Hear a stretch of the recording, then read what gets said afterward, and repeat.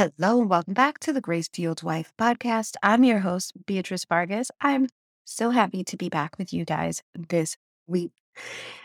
This week, we are talking about a topic that has come up so many times. I feel like I say that every week. I feel like every week I'm like, this topic has come up so many times. But I talked about it a little bit last week. I touched on it, and that is standing up for yourself when he acts out, setting proper boundaries in marriage. How do you stand up for yourself? How do you still approach your life and your marriage with coming from a place of humility and grace, but also not allowing yourself to be a doormat? This is such a huge topic. I'm really excited to jump into it. So let's just get right in. Welcome to the Grace Fueled Wife podcast. My name is Beatrice Vargas, and my mission is to improve the quality of marriages by helping us learn to be fueled with grace. Are you sitting in a marriage that feels empty? Are you struggling to reignite the passion and love you once shared with your husband? Are you at a crossroads of leaving and repair, but you're constantly reminded of your promise to God to stay true? Or maybe things haven't even gotten that bad yet. Maybe you don't argue that often, but since you barely connect anymore, you've started to give up hope of ever being happily married again. You might have contemplated or even fantasized about what it would be like to leave. Maybe you're telling yourself that you're just sticking it out for the kids. If this is you, I've been there. My story is your story. I want to help you heal and reignite your marriage while still believing in the promise God gave you. I want you to stay with me, learn from me, internalize the grace, guidance, and interviews so that you can become the Grace-Fueled Wife. You can learn more and connect with me directly on Instagram at the Grace-Fueled Wife. Now let's dig into today's show. All right. So have you ever found yourself frustrated about the things going on in your marriage? Maybe you're feeling like, do I have to really just eat it? Do I have to really just sit here and take this? Nah, boo, you actually don't. For a long time, I felt like this in my marriage. I felt like I could never say my piece because my husband would get upset. Every time I would say something, it would trigger a mood of his. And every time I brought anything up, he would say, oh, I'm being defensive. And what I was really starting to feel like was, really, this isn't fair. When do I get my chance to be seen and heard? So if this is for you, girl, I was there. Because at this point, I cried out to God about this and I pouted and I basically threw myself a pity party. Does it sound familiar? It should. I know many of you are there now, and I was there too. So this is what I did to overcome it, right? Because we can sit here and we can tell the hard stories, but unless I'm going to be able to sit here and offer you some practical tools to move forward, then this podcast is just a waste of everybody's time. Let's talk about some of the practical tools and some of the practical things I did to move forward. Number one, I got real clear about what I could change and what I couldn't.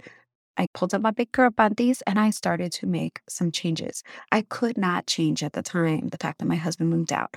I could not change the fact that he was always cranky with me and his just attitude was one of contempt for me. I couldn't change the fact that he was starting to hang out with his friends to all hours of the night, or may not have been dating somebody else. I didn't know, but I certainly couldn't change it. And I certainly wasn't going to go try to snoop through his phone to find out. I couldn't change the fact that he said to me, I didn't leave our daughter, I left you. That was really harsh, and I couldn't change it. So what could I change? What could I do? I had to really figure this out. And last week we talked about it. It was just the serenity prayer of, or maybe it was 2 weeks ago, of like, God, just give me the wisdom to know the difference, right? To accept the things that I can't change and the courage to change the things that I can. So that was number one. I got clear about what I could change and what I couldn't. Number two was I stopped playing the victim and I changed my mindset. So I went from being a victim to being a victor in Christ. I stopped thinking like, oh, woe's me, and started leaning on scripture, such as Exodus 14:14, that says, the Lord will fight for you and you shall hold your peace. So instead of thinking, do I have to sit here and take it? I said, okay, God, this is your battle to fight. And what God is fighting for you, you've already won. And I've talked about this again in the last couple of episodes, but it was just this understanding of what was I able to control and what I wasn't. When I realized that in the places that God just wanted me to sit and stay silent, I let Him do the fighting there. Changing my mindset also meant changing my attitude. As a victim, I had to be on the defensive. I was always trying to protect myself. That meant I was using defensive speech. I was also attempting to control the situation in order to gain some sort of leverage in this battle. And when I mean control, I mean I kept trying all the little things that I thought were helpful, but in the end were nothing more than poor attempts at controlling a situation I had no control over. I try to do this by setting some, I'm going to say air quotes, boundaries, only to find out that the boundaries I was trying to set weren't really boundaries at all. An actual boundary is something that you can control. It's not trying to set a boundary, but then it be something that you have no control over. According to Townsend's book, Boundaries in Marriage, a boundary is like a property line or a fence, something that you put up that the other person cannot control. It is not something that attempts to control the other person's behavior. This idea might be difficult to understand, but let's think of it in an example like this. An example of an improper boundary would be to say, I have a boundary that you can only speak to me in a nice and respectful way. Well, that may be a nice thing to say. Yes, you do deserve to be spoken to in a nice and respectful way. What you're trying to do is control what happens on his side of the fence by saying that the boundary is that he does a certain thing. But what you really need to do is, I have a boundary against, if you speak to me in this way, I will not engage. You see the difference there? You're letting him know that whatever acting out, air quotes, that he's doing, perhaps he's speaking to you in a very rude, condescending way. He's saying really mean or harsh things. And that is where you're sitting there and saying, okay, if you want to behave that way, you can. But just understand that on my side of the fence, I'm not going to engage. On my side of the fence, I'm not going to continue this conversation. You see the difference? It's a very fine line. It's very nuanced. But the difference is that you can't control what he's doing. You can only control what you're doing. And you are allowed to say, if your behavior is this, that, and other, then this is what my reaction will be. This is what my behavior will be. And the best thing to do is de escalate. So, not, oh, if you speak to me this way, then I'm going to yell at you, right? Because sometimes that's what they're looking for. Sometimes they are looking for the fight. Sometimes they are just to justify some of their bad actions. But the point is to really disarm them completely and to say, no, I'm not going to engage. I hope that distinction was helpful for you. I realized that if I was going to have the mindset of someone victorious in Christ, I had to do things his way, which meant taking on an attitude of humility versus defense. When you truly believe that God is fighting your battle, it becomes easier to act in humility. You no longer have to worry about protecting yourself when you know that God is protecting and fighting for you. So after I got clear about what I could change and what I couldn't, and then after I stopped playing the victim and changed my mindset, number 3 is I set those boundaries that we were just talking about. At this time, he was saying and doing hurtful things. So I set some boundaries around my heart. And those boundaries included, I stopped checking his phone. Yes, you heard that right. I used to check his phone. But I realized at that time, and I know this is going to speak to some of you, that by checking through his phone, I couldn't change anything about his behavior. I couldn't change anything about what he was doing. All it was going to do is potentially cause me to find something that was going to hurt me. And I decided to put a boundary around my heart. I decided to become blissfully ignorant about some of the things that he was doing. And for me, that decision was based on my trust in God, that God was going to take care of me. My trust that, you know what, if he's out there and he's dating somebody else, whatever it is I do right now is not going to make it better. And if I find out, I don't really trust myself basically to respond to him in a way of kindness and grace. I mean, I basically knew that if I found something like that out, I was going to fly off the handle. So I decided to say, I don't want to know. It doesn't really matter to me. It doesn't, because I felt like God is taking care of this thing. And either, we're going to stay together or we're not, but I don't want to know right now. And can I just pause right here to say or to point out that this line of thinking is not a worldly line of thinking. This is only a godly line of thinking. Because I could just sit here imagining sitting with my girlfriends who are not believers and saying something like this. Not imagine. I literally did have this conversation with some of them at the time. And they were like, what do you mean? You have to know. Don't you want to know? Don't blah, blah, blah, blah. You would have to, whatever. And the difference in the heart, the difference in the mindset from me and from them was that I am trusting in something that you are not. I am trusting in something greater than myself. It is something that only someone who is truly leaning on God in this process can do. So if you find yourself listening to me saying, are you serious? How would she not want to know? Then I'm just going to point that out to you, that that might be a place where are you really trusting that God is taking care of you? Because if you have to put it in your hands, if you have to check that phone, if you just got to know, if that is the case, then where is that heart coming from? Okay, moving on.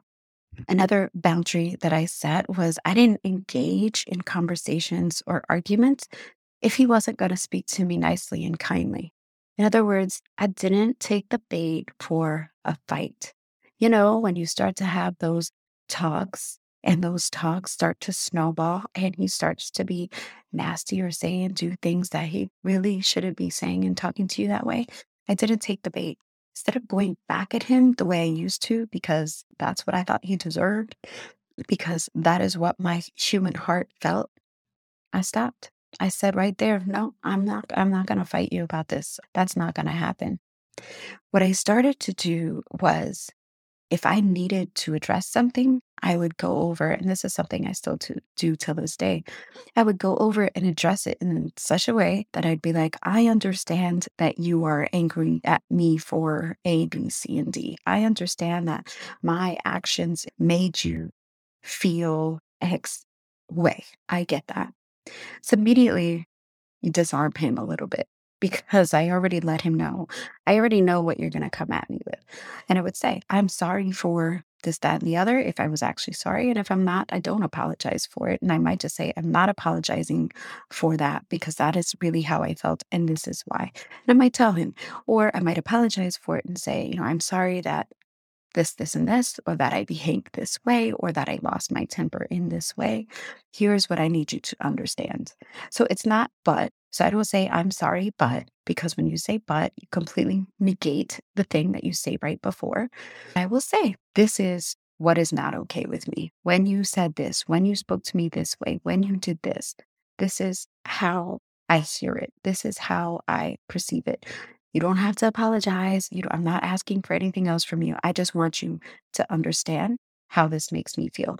And by doing that, by not taking the bait for the fight, by not expecting a resolution right away, I was able to start really letting him know these are some of the things that you do that are upsetting to me. And it started to lift this burden of resentment off my shoulders because I started to feel heard. He may not have agreed, he might have still been in disagreement. He might have still wanted to fight, but because I didn't take the bait and didn't engage him in the fight, it left him with no other choice but to sit and think about it. And oftentimes he would come back and apologize for it later. Till this day, it's a strategy that I use that has worked for me almost every single time. And I make sure I do it when I know I'm right. And I take accountability for the things that I said and did that were wrong. And I do, especially now that we have a healthy marriage, I do give him the opportunity and the space to let me know how he was hurt or how he was upset. But I take a stand and I let him know what it felt like for me But in the spirit of doing things in grace, in the spirit of improving our communication, I don't let it go into this tit for tat, because that's how you just end up in a fight and it really gets you nowhere. So, number four, the last thing I did, and I'll recap. Number one, I got real clear about what I could change and what I couldn't. Number two, I stopped playing the victim and I changed my mindset. Number three, I set some hard boundaries and didn't take the bait. And number four, I surrendered. I stopped trying to control things. And I don't know if you've noticed, but that has been a theme out of every single one of these points. When I decided to set a boundary around my heart and stop checking his phone, I realized that I couldn't control it. And what I was trying to do by checking his phone was trying to control the outcome by knowing whether or not he was texting somebody else. What was that going to do for me in my mind? It was going to give me information that I could then use to control the outcome. But I realized that there are so many of these outcomes that I had no control over. And I just said, okay, God, I'm trusting you with this. I'm trusting you blindly, essentially. Because isn't that what surrender is? It's that blind trust. It's that total, okay, God, I can't do it. So I'm going to let you do it. I'm going to just say, whatever the outcome is, it is. And I trust that you're going to take care of me along the way. And I think oftentimes, not oftentimes, all the time, every single woman that I have spoken with that has gone from a place of sheer just despair and just having a really hard time in her marriage to completely having seen that marriage turn around, or completely having seen this change. This is the step, every single one, every single time, on multiple podcast interviews that I've done, listening to tons of different stories. Every single time, the one thing that always has in common for the marriages who have then worked out, well, whether it's the marriage that works out or perhaps the marriage doesn't work out, but the woman comes out on the other side renewed and restored and strengthened every single time. The common thread is this thread of surrender. So I know it's not just me. I've seen it with my clients. I've seen it with my colleagues. I've seen it with countless other women.